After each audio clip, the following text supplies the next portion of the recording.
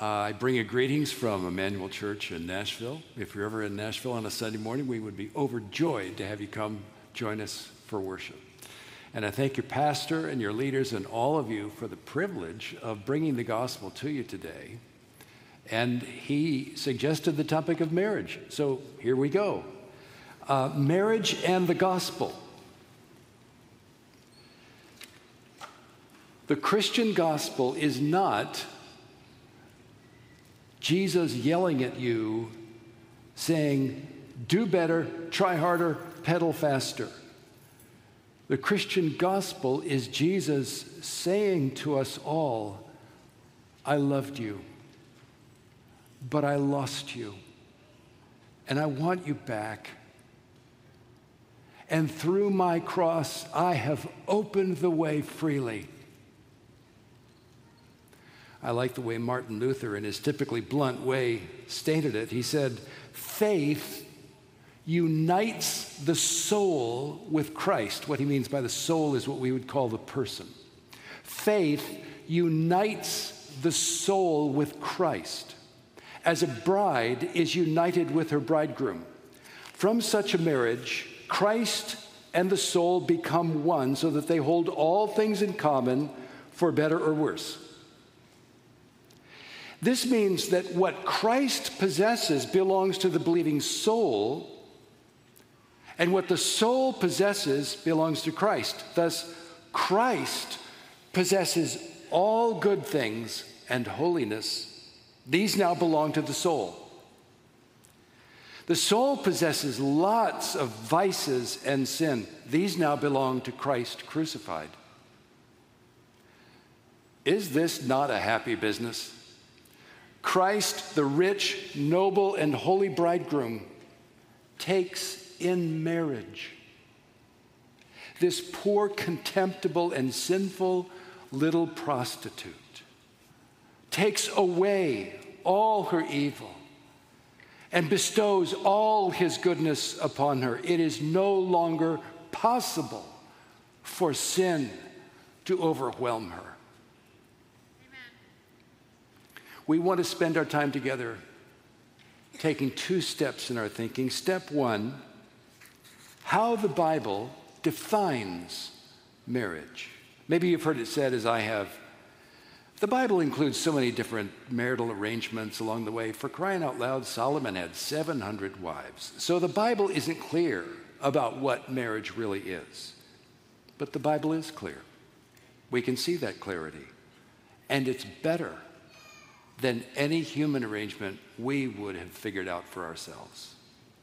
Step two, how the Bible dignifies marriage and sexuality. How the Bible dignifies marriage and sexuality. There is nothing in Christ, nothing he brings to us that we need to worry about or apologize for or filter out or brace ourselves against.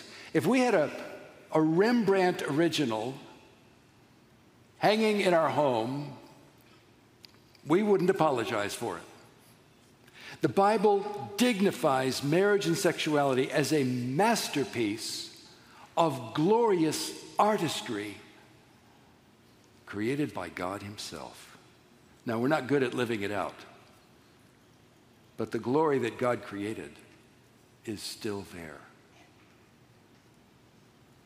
So, number one, how does the Bible define marriage? The key text is in Genesis chapter 2. Now, if we were reading the Bible for the very first time, we've never read it before, and we turn to chapter 1, page 1, and we read about, in the beginning, God created the heavens and the earth. And everything in Genesis chapter 1 is amazing and cosmic and massive and sparkling and impressive and overwhelming in the most wonderful way. So we turn the page to read Genesis chapter 2, and we're thinking, for crying out loud, what will the sequel be? Where is this going? And in Genesis chapter 2, the Bible funnels down to a little garden, and in that garden, there's a young man and there's a young woman, and they're falling in love, and they're getting married. We might think, whoa, what's happening here? Why? We might feel, okay, this is lovely, but it's kind of out of its depth. We might wonder that. The Bible raises that question, but doesn't answer that question until we finally get to the end of the story. So we're in Genesis chapter 2, and there is a reason why the biblical story starts out so early with the theme of marriage. The whole Bible is a love story. In the beginning, God created the heavens and the earth as the home for the first couple, Adam and Eve. And in the end, Revelation 21 and 22, God will create the new heavens and the new earth as the eternal home of the ultimate couple, Christ and his bride. Marriage is not a topic that a few passages hit along the way, though some do focus on marriage. But marriage is the wraparound category for the entire Bible. The gospel is a story of love from above, given, love received, love betrayed and rejected and crucified, love resurrected and exalted and moving in the world today out to win us. Love that comes across the tracks to the wrong side of town to find that girl that no one else wants. But Jesus chooses her and dignifies her forever. And she is us. All of us. The love of Christ restores the innocence we've all thrown away. He makes us clean again, new again, and safe again, forever. The Bible tells that story. So, here's the point. If marriage is really the primary category for understanding the Bible with an authentic reading, as it is, then if we cave on the Bible's view of marriage, we will not lose just a few passages here and there. We will lose the entire message. If Jesus is our true and better husband, then to compromise on what is so precious to him is to insult him where his heart is the most tender to us. So we have strong reasons to revere the biblical vision of marriage. So I want to read from Genesis chapter 2, verses 18 through 25. If you have a Bible, you can follow with me as I read. Genesis 2, 18 through 25. Then the Lord God said, "It is not good that the man should be alone." Isn't that striking? Here we are, we're in the Garden of Eden, for crying out loud, and sin has not entered the world. This is perfect. And God sees and puts his finger on a problem. Something is not good in the Garden of Eden. It is not good that the man should be alone. I will make him a helper fit for him. Now, out of the ground, the Lord God had formed every beast of the field and every bird of the heavens and brought them to the man to see what he would call them. And whatever the man called every living creature, that was its name. The man gave names to all livestock and to the birds of the heavens and to every beast of the field. But for Adam, there was not found a helper fit for him. So the Lord God caused a deep sleep to fall upon the man, and while he slept, took one of his ribs and closed up its place with flesh. And the rib that the Lord God had taken from the man, he made into a woman and brought her to the man. Then the man said, "This at last," you feel the relief in his voice. "This at last is bone of my bones and flesh of my flesh. She shall be called woman, because she was taken out of man. Therefore, a man shall leave his father and his mother and hold fast to his wife, and they shall become one flesh. And the man and his wife were both naked and were not ashamed. Marriage did not rise up from human social evolution. Marriage came down through divine revelation. Wedding ceremonies are culturally conditioned, but marriage itself was divinely created. Verse 24 is the key. So when anyone asks you if the Bible actually defines marriage, verse 24 in Genesis chapter 2, it's your go-to verse. So here's how we can think of Genesis chapter 2. Moses wrote this, and let's think of it this way. We're sitting in his living room in his home, and we're watching his account of the beginning of all things on a DVD or whatever the latest technology is. I don't keep up with it. So we're watching this, and we're watching the creation. We're watching God form Adam and so forth. And he names the animals, and then we see this puzzled look come over Adam's face. This strange feeling enters his heart. And God says to Adam, "Son, I understand what you're feeling. That feeling is called loneliness. Don't worry about it. I've got this. Just lie down, go to sleep." And Adam falls into a deep sleep.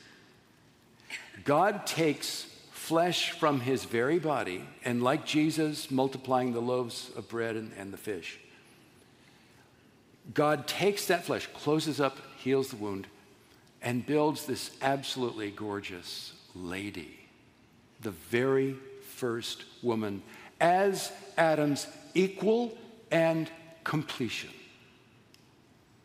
Equal in the image of God. So there she stands. She is adorned with the glory of God. And God says to her, "Honey, what I want you to do is just step over here. Yeah, don't worry about a thing. I've got this. I'll come get you in just a minute." So she walks away. God bends down, touches Adam. He says, "Now, wake up, son. I have one more creation, my best one, for you to name." And then, like the father of a bride, God brings Eve out to Adam. It is love at first sight. Now, there were other accounts in the ancient world about the time of Moses, other accounts of the beginning of all things. The Babylonian creation account, for example. The Babylonian creation account doesn't even mention the distinct creation of the man and the woman. It just doesn't even matter. The Bible celebrates the creation of the man and of the woman as the final sort of climactic glory of creation. Why? Because God's love for us, as we'll ultimately see in the Bible, God's love for us is not cold, it's not emotionless. God's overflowing love for us it's the kind of experience, God's feeling, his heart for us is the kind of euphoric joy we experience in romantic love.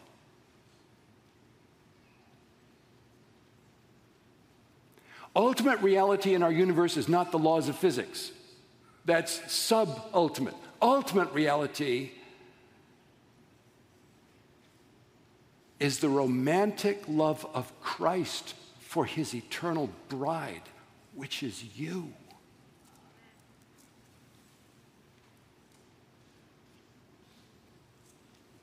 In verse 23, "This at last is bone of my bones, flesh of my flesh." These are the very first recorded human words, and they are poetry. This at last is bone of my bones, flesh of my flesh. I identify with her. I feel immediate identification with her. Unlike the animals, they have their place, they're interesting, but she has my heart. And Adam is not speaking to Eve. He's not saying, "You are bone of my bones." He's speaking to God about her. She is overhearing her husband praising God for her. And Adam seals their love, their romance, and their marriage with spiritual commitment through praise and worship to God. In 1944, my dad proposed to my mom with the scripture, "Oh, magnify the Lord with me, and let us exalt his name together." What a great way to start. Yeah. And on my mom's grave in California today are these words on that gravestone: magnifying the Lord with Ray and exalting his name forever. What a great way to end. What a great story to live out. And maybe here among us today are couples who haven't yet sealed that commitment to Christ together. You need more in your romance than just you. Maybe you're discovering, even the two of you together, with your best intentions, it's not enough. Why not invite him in with his mighty heart for you? How can it not get better?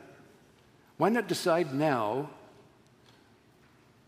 even if you've made some mistakes, and who hasn't,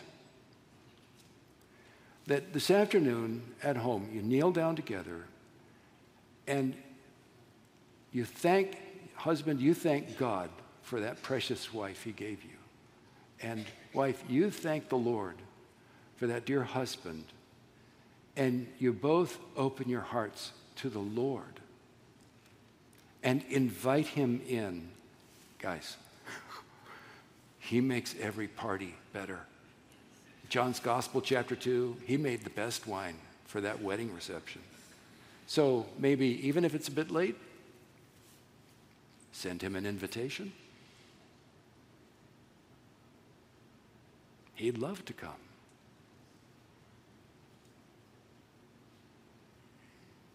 Now, verse 24, as we come to verse 24, therefore a man shall leave his father and mother, and so forth. At this point in the DVD, Moses grabs the remote and he hits pause, and the action on the screen freezes. He turns to us living in this broken world today. We're not living in the Garden of Eden, that's obvious, right? So he turns to us who live in the world today, and he points to what happened in the Garden of Eden, and he says to us today, therefore, because of what happened in the Garden of Eden, that's the reason back then why a man shall leave his father and mother and cling to his wife, and they shall become one flesh as a married couple. It all started in the Garden of Eden. And amazingly, when Adam and Eve betrayed our Lord and he kicked them and us out of the Garden of Eden, God didn't take his gift of marriage back. He let us keep it. He let us keep his sacred gift. Your marriage is a remnant of the Garden of Eden. Your marriage is your personal Garden of Eden. Is it imperfect? Yes. Is it still amazing? Yes. How then does the Bible define marriage? We see it summarized in the last two words of verse 24. One flesh. One flesh. Each word counts. That's biblical shorthand for one mortal life fully shared. That's the biblical definition of marriage. One man, one woman in one mortal life, fully shared, no barriers, no boundaries. Marriage is a man and a woman joined by vows, by sacred covenant, journeying together through the wilderness of this world, hand in hand, not as two separate persons with a convenient arrangement of their own devising, but the two now joined together as one. One purpose, one suffering, one joy, one bed, one budget, one reputation, one intimacy, eclipsing all others. Not even the children stand inside the circle of their parents' one flesh union. So on their wedding day, two selfish me's start learning how to think like and live like and rejoice like one unified us. And neither one says to the other, well, this part of my life, I really like you, but this part of my life over here, this is roped off, this is cordoned off, you have no access here. Healthy friendships have boundaries. The whole point of marriage is no boundaries. Both come together, husband and wife, in complete, glad surrender as long as we both shall live. That's marriage according to the Bible. So marriage is more than friendship. In our world today sees all relationships on a continuum, with enemies over here at one end and friends over here at the other end, and everybody's somewhere on those graded degrees along the way. And marriage is over at the friendship end, but way out there. It's just like an extreme form of friendship. And since same-sex friendship is good, same-sex marriage is also good. That's what we are told. And within its own framework, it makes sense. But that way of thinking is not the expansion of marriage. That is the redefinition of marriage. And it's a redefinition that we do not find anywhere in Scripture. The Bible doesn't see marriage anywhere along that continuum. The Bible puts marriage up at another level, one flesh with no boundaries. That's why sex is present in marriage only. Sexual intercourse seals, symbolizes, and refreshes the one flesh union as God designed it. So let's understand what's at stake in the definition of marriage, whatever definition you might adhere to. Today's redefinition of marriage comes out of a total worldview, a whole way of thinking, and brings with it a total worldview that is not dignified with the purpose and glory of God. The biblical definition of marriage comes out of a total worldview, a total framework, and brings with it a total worldview that is dignified with the purpose and glory of God. So, however you define marriage, it is not a narrow single issue. The Bible is saying something audacious about everything by saying something audacious about marriage. It is saying that the heart of God is being revealed to us as a love that gives without counting the cost, in response to which we give Him our all, and we become one spirit with Him. But if we establish our own made-up versions of marriage, if we legitimate other sexual expressions, then we are turning away not from tradition, but from God. And then, while we're at it, why not get more people involved in marriage? Why not more of everything? Why not more of anything?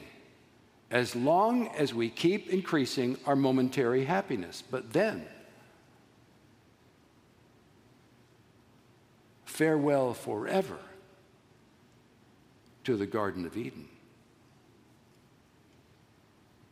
We are excluded forever by our own choice. So here is what faithful Christians believe. On their wedding day, a husband and wife step inside the circle of their one flesh union that God Himself creates. And here is the sacred experience that they enter into inside that circle, verse 25. And the man and his wife were both naked and were not ashamed. Not ashamed is a negative way of making a strong affirmation. They were so happy, so safe. The woman was not commodified. The man was not predatory. Both were safe and happy. Marriage as God intended it offers a tenderness that this world cannot possibly provide. So that's the first thing. How the Bible defines marriage, one flesh, that is, one man and one woman fully sharing their journey through this mortal life.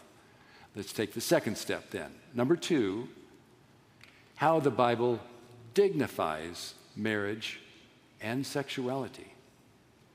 Now, here's the interesting thing. As we turn to the New Testament quotes Genesis 2:24, and we've said that's the go-to verse for the biblical definition of marriage.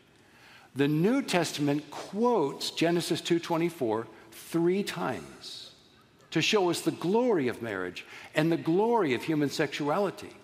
Now, the first time the New Testament quotes Genesis 2:24 is when the Pharisees ask Jesus about divorce. They don't ask him about marriage, they ask him about divorce. So the topic that they put out on the table is marriage in the broken world of today. Matthew 19, verses 3 through 6. Matthew 19.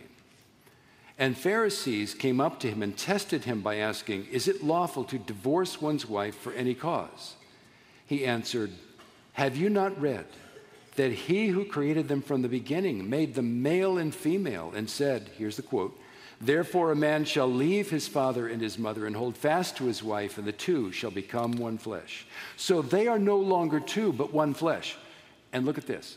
"What therefore God has joined together, let not man separate." Now, here's how that helps. We might wonder, here we are in this year of grace, 2023. We're far advanced in human history. The Garden of Eden was so long ago, so distant, so ancient. What are our marriages worth today? I mean, aren't we stuck with sort of marriage 99th hand, this sort of watered down, leftover kind of situation? Jesus quotes Genesis 2:24, and he does not say, marriage as God first made it, it was great while it lasted, but that's long gone by now. Too bad. Nor does he say, sure, we all know that old verse back there in the Old Testament. We've moved on. That's passé. We're smarter now. No. Jesus sees Genesis 2:24 as directly relevant to us and our imperfect marriages in this world today. He sees God at work. What therefore God has joined together. A husband and wife do not become one by the minister's words at the wedding ceremony. They become one by the act of God himself, which Jesus, we accept this by faith in what he says. We're following Jesus. He's our best teacher. But Jesus is saying even more than that God joined Adam and Eve together. You can see in the logic of the passage. He is also saying that God is equally present in every troubled marriage today. What therefore God has joined together, let not man separate. Your imperfect marriage is as sacred in the sight of God as was the perfect marriage between Adam and Eve back in the garden. Your marriage is not a hand-me-down. Your marriage is a grace directly from God. He thinks your marriage is worth fighting for. And if your heart is broken, so is his. He feels it too. And he wants to help. He's on your side. The second time the New Testament quotes Genesis 2:24 is in 1 Corinthians chapter 6, verses 15 through 20. 1 Corinthians 6 is, if I had written the Bible, I never would have written this passage. It would not have occurred to me. I wouldn't have had, even if it did, I wouldn't have had the courage to write it. It's a theology of the human body. The Christian gospel is not limited to the salvation of the soul. The Christian gospel includes the salvation of the body, the humblest part of us. And so we read, "Do you not know that your bodies are members of Christ? Shall I then take the members of Christ and make them members of a prostitute? Never. Or do you not know?" Look at the way he says that. It's like, we all know this, y'all. "Do you not know that he who is joined to a prostitute becomes one body with her? For as it is written," here's the quote, "the two will become one flesh." So one body is mere physical coupling. One flesh is marriage. "But he who is joined to the Lord becomes one spirit with him."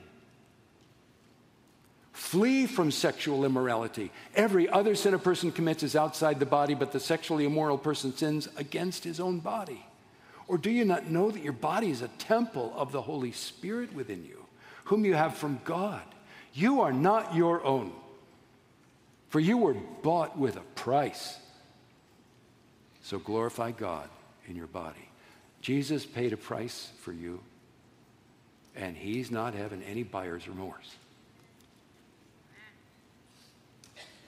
Now, we might wonder, why does Christianity make such a big deal about sex? Why the carefully guarded sexual norms and boundaries? The reason is the Holy Spirit dignifies our bodies with nothing less than the glorious presence of God. Your body has become a sacred place.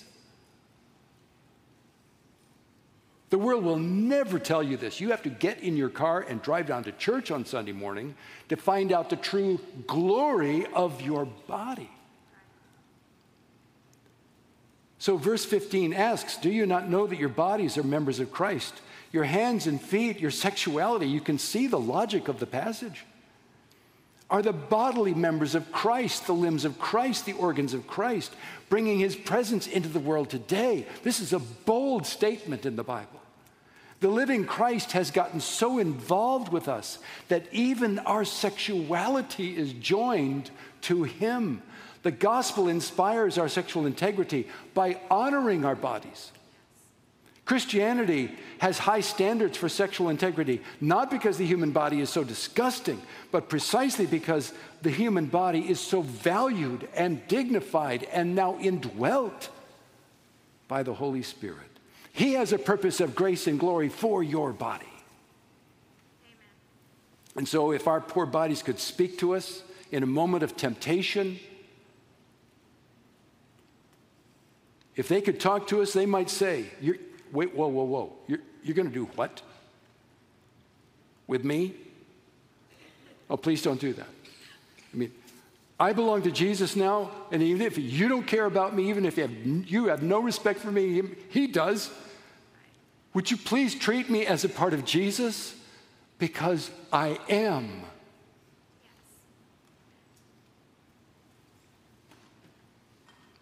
So verse 18 is urgent. Flee from sexual immorality. That is not a Victorian taboo. That is an open door into glory. It is foolish to see how close we can get to the line before we actually, cross over. God calls us to run in the opposite direction. There is nothing petty and small about the moral law of God. He has put his glory into our sexuality. God is not having second thoughts about having given you a body. He's not wishing to take it back. He has entered in and dwells your body. He will glorify your body. And if somebody mistreats your body, they are picking a fight with God Almighty above. You have dignity. The third and final time the New Testament quotes Genesis 2:24 is in Ephesians chapter 5, verses 28 through 32. Ephesians 5, 28 through 32. Husbands should love their wives as their own bodies. He who loves his wife loves himself, for no one ever hated his own flesh, but nourishes and cherishes it, just as Christ does the church, because we are members of his body.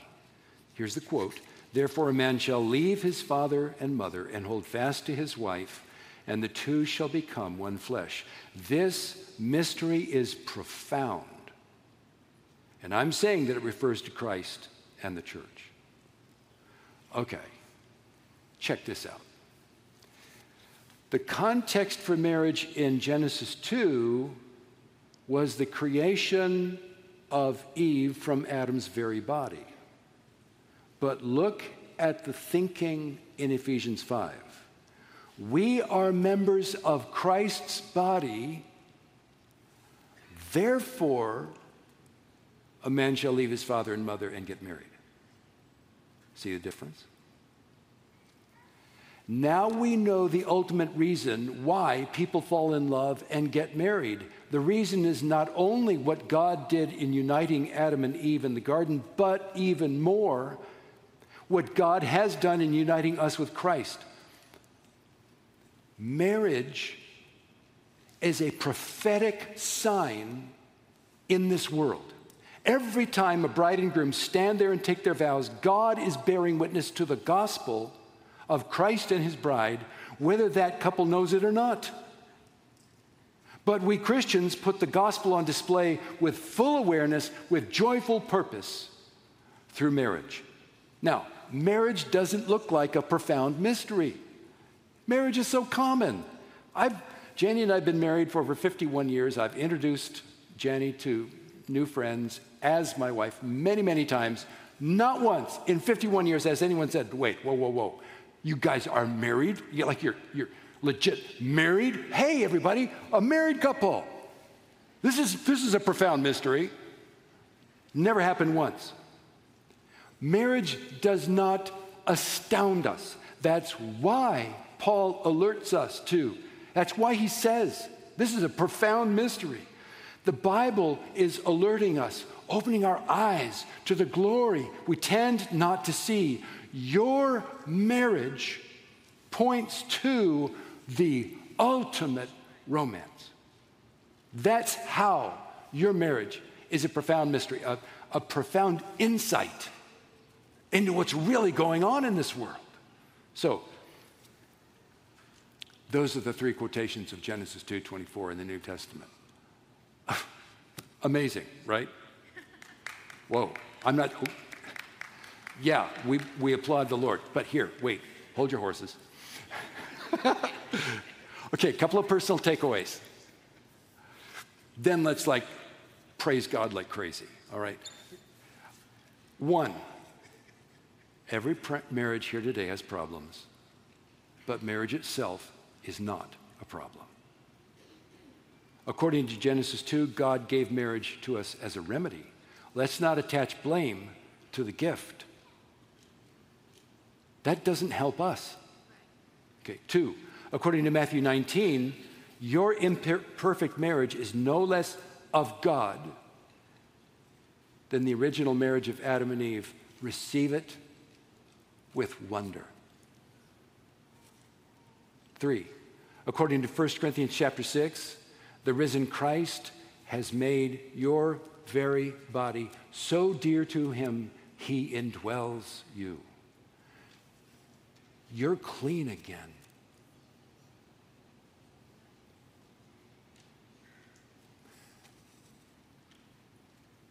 And Jesus is present in you through his Holy Spirit, and he will never leave you nor forsake you. 4, According to Ephesians 5, people who will never darken the door of a church to hear the gospel will see the gospel in your imperfect but still profound marriage. You're making a statement. You are a statement. You're doing better than you think. Way to go. Let's pray. Our dear and blessed Lord, we thank you for these amazing assurances you've given us here in your word. Seal it to our hearts by the power of the Holy Spirit. We ask in Jesus' name. Amen.